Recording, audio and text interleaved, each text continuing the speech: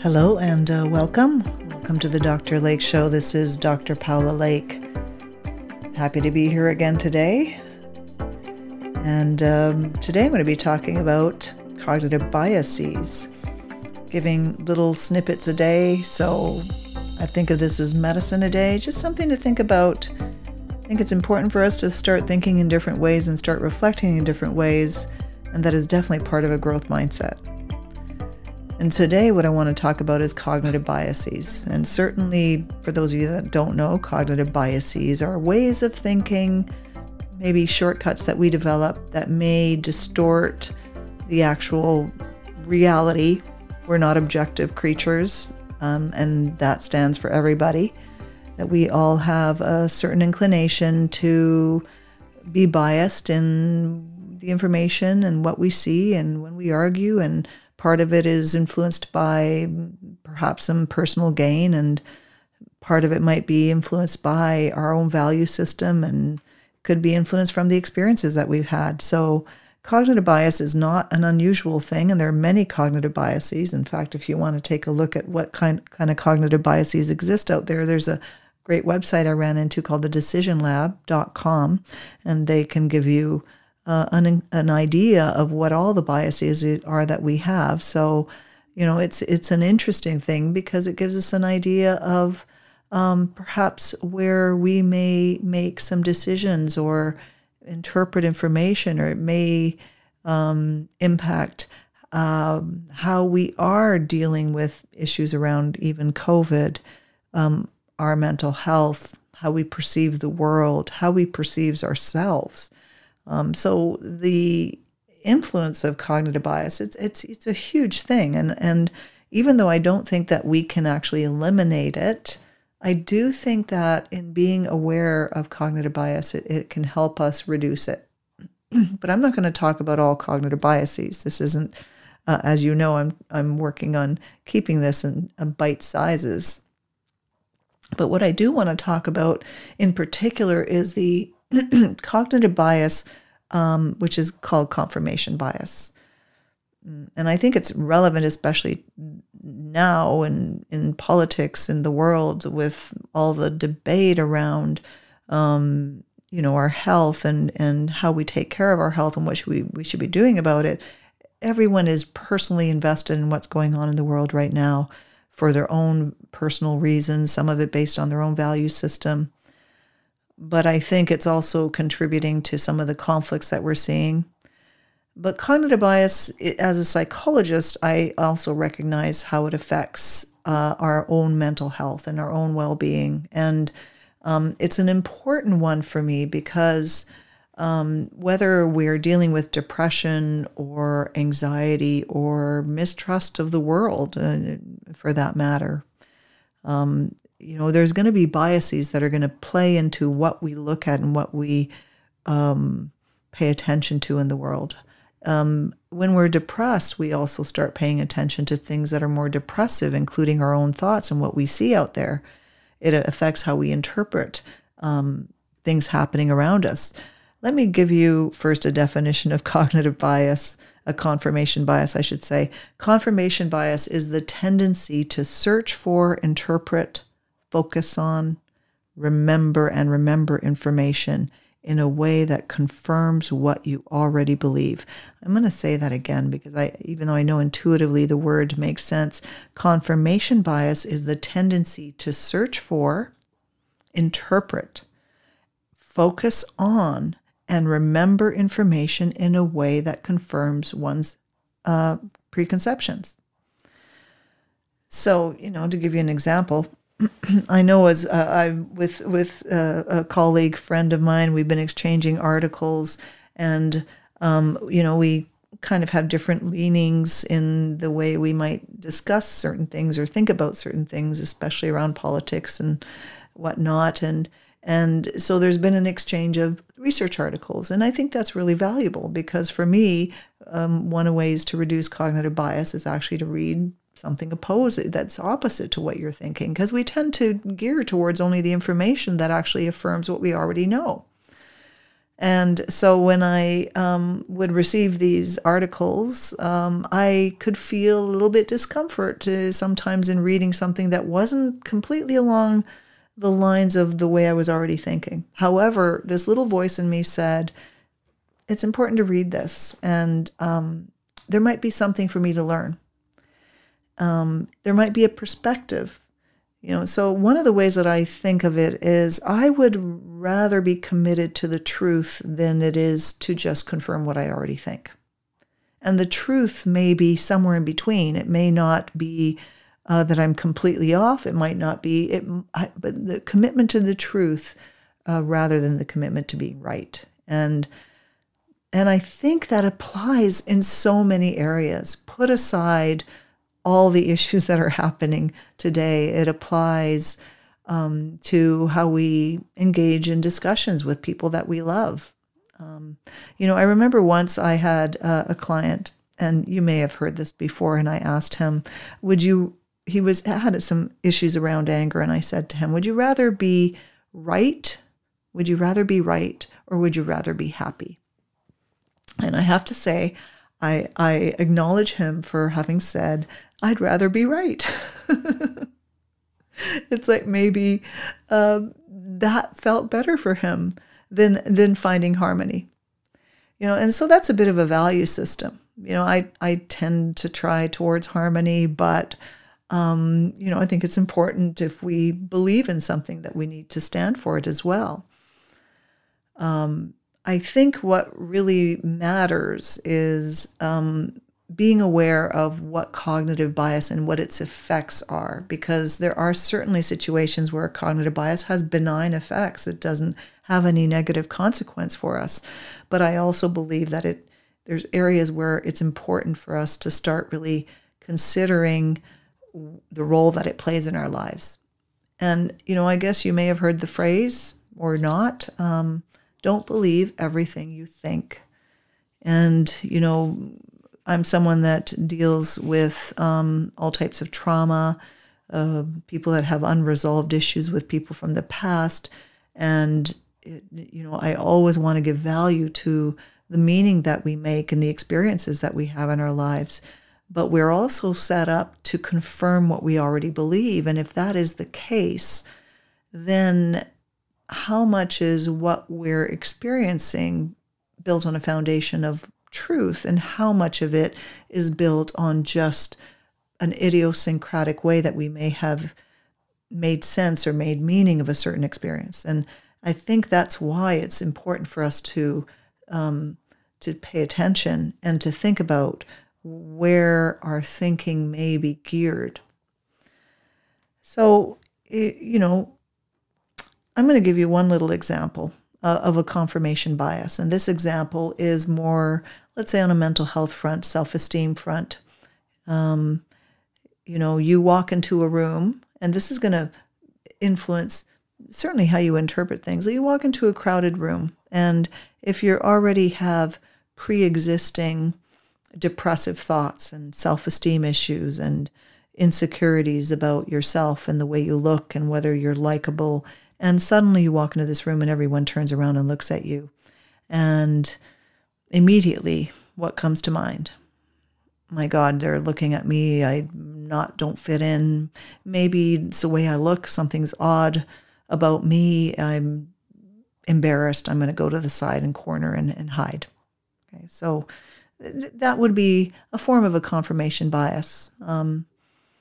I'm looking at the information, and it might be actually neutral. They might not be giving me a nasty look or anything, but, I will project onto this group that they're actually judging me, and that because that's the framework and the bias and the thinking that I already have. Alternatively, it can be the opposite. You can actually feel amazingly great about yourself, think you're the most amazing person in the world and that you're beautiful, and that when you walk into that same room and everyone turns around, you congratulate yourself and you say, hey, I'm pretty amazing. Look at that. Walk into a room, everyone pays attention to me.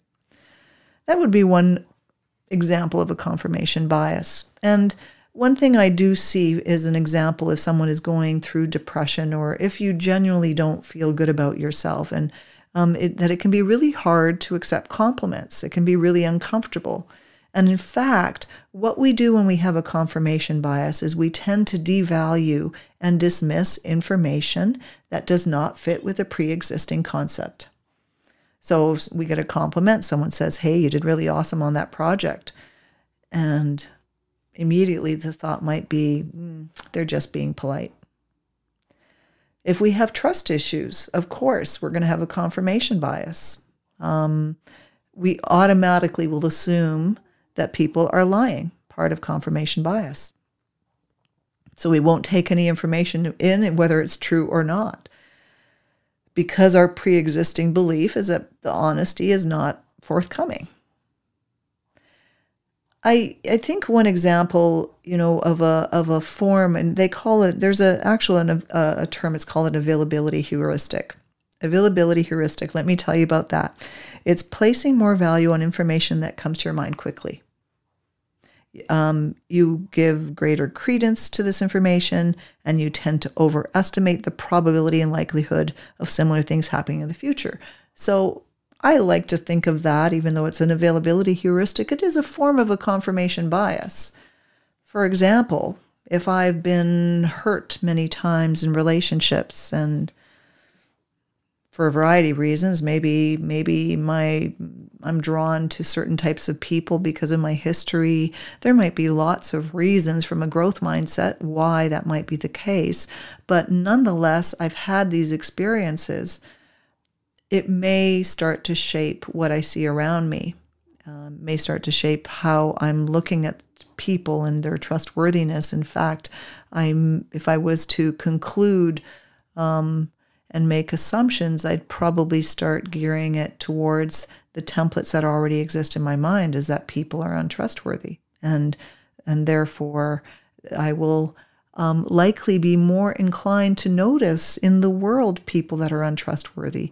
We have a pre-existing template that exists in our mind, and that template will be compared to what we're seeing. It's kind of a way of thinking of it as a priming. And so I guess the way I really like to think about it is it's good to think about what our biases are and to reflect on them, and not to always assume that the thoughts that exist in our head are truth, or perhaps that we become so used to them that they feel like they're real. And in recognizing the biases, you have some freedom to choose.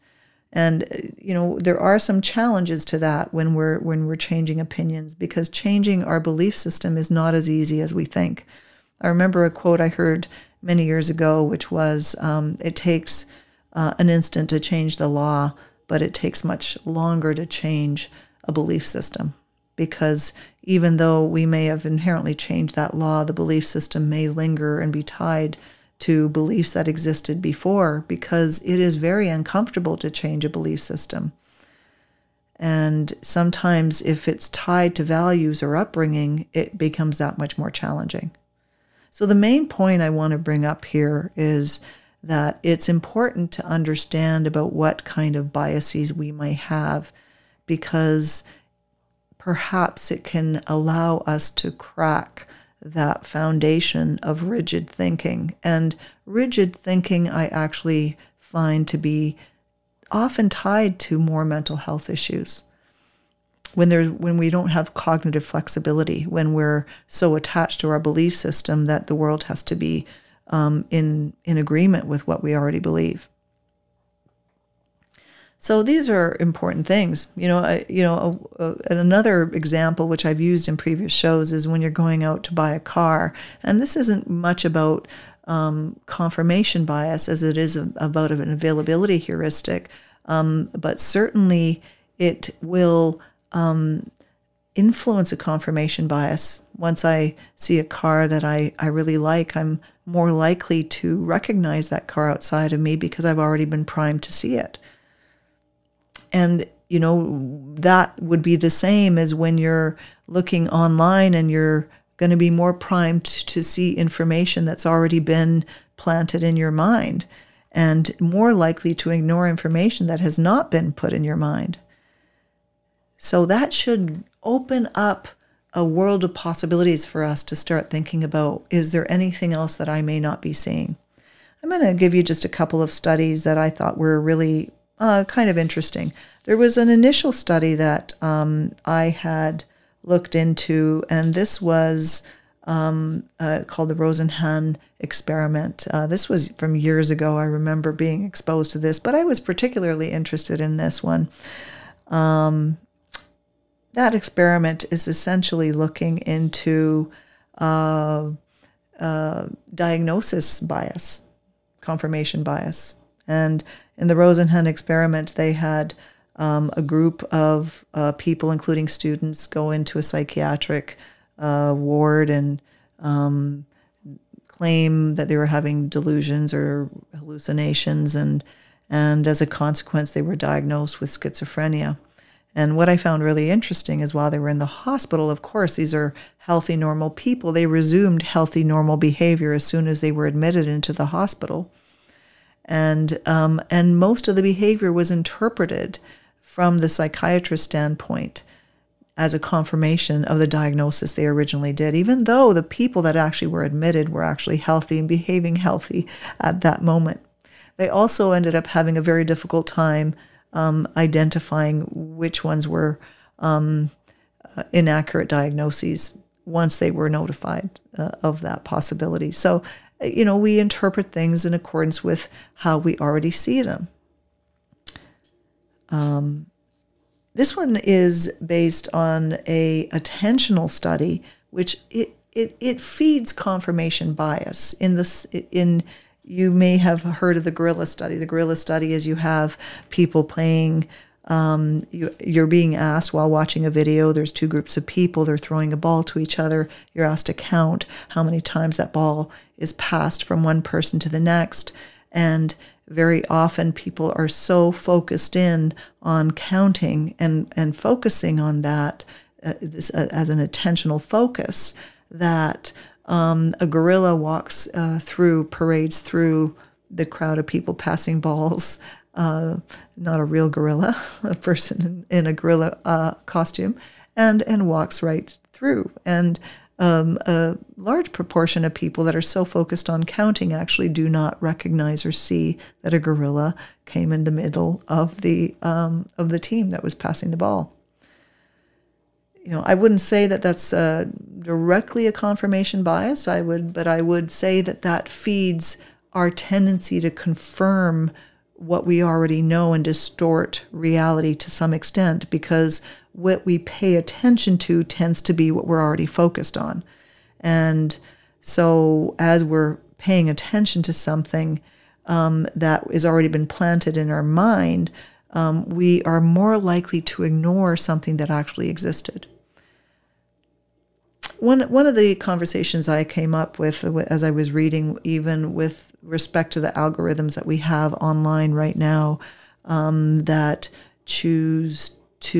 are set up so that information we've already looked for pops up for us with more facility, is that it also contributes to that confirmation bias, because if we're always constantly being exposed to perspectives that are just in agreement with what we're already focusing on, then certainly it's going to feed a confirmation bias. So reality is something I think we try and to the best of our ability to estimate. And the question I would ask you to think about is, am I committed more to the truth, or am I committed to what I already believe in? Am I willing to change and rethink about some of the things that may or may not be true? And because one of the things I find amazing is how resistant we'll be even to positive feedback because of our pre-existing ideas about ourselves, and we get uncomfortable. And the term that they use with that discomfort when we're exposed to information that doesn't fit with our pre-existing belief system is cognitive dissonance. We can actually feel physically uncomfortable with that. And as humans, we try to avoid that. And so whether you're depressed or whether you're even traumatized or you have had certain fears and anxieties in your life, there may be already a predisposition to confirm what you're already struggling with. That is what we do. What's interesting when we talk about availability heuristic is that our perception of reality is often I'm thinking of the word. Our perception of reality is reflected by people that we often associate with, by the experiences that we've already had. And even though it might be in a very small bubble, in our own personal bubble of our lives, certain groups, certain environments that we often come to see reality is experienced and perceived very much in accordance with the people that we've already associated with. So if you've had family members that were abusive and treated you poorly, and then you had a couple encounters with other people who were abusive and treated you poorly, that you're now already primed to see people who are abusive and treat poorly and more likely to start to perceive that to be reality. So these are some of the problems with cognitive bias. And, when we have an emotional feeling of, and, here's an example I might actually ask you to think about. Think about when you're in a good mood and think about when you're in a bad mood, when you're having a really bad day. And in that day, you're more likely to be aware of certain things that keep you in a negative state, right? Sometimes it's driven from an emotional experience that already is there within us, and you're more likely to perceive everything in a negative way. And yet, the next day might be nothing externally different about that day. You just happen to wake up in a better mood, and suddenly you start to smell the flowers and see the sun shining. It was shining yesterday, but for whatever reason today, I see the sunshine. So what we see is influenced directly by how we feel. And this is why, as part of the work that I do, I think being open-minded and having some cognitive flexibility is important, to be willing to question and rethink your thinking, to perhaps learn more about cognitive mindsets and biases so that you can start to watch that and be more mindful of that. One of the things I will ask people who are already set up to believe and think in certain ways, especially ones that are hurtful to them, because sometimes that's what we do, is to start to look for opposite examples, phenomenon outside of us that contradicts what we already believe. So if you already think that the world is a terrible place, start looking for examples of great stories.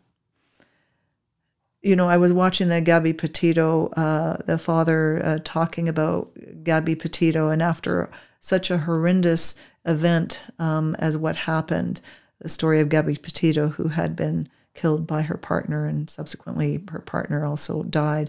What was amazing about the father as he was talking about that experience is that he said that there are way more good people out there than there are bad. And he said that in a heartfelt fashion, even after experiencing and being exposed to such a trauma. And that mindset that he has, or that viewpoint that people are good, likely pre-existed before this event happened, but it was still something he was able to hold on to.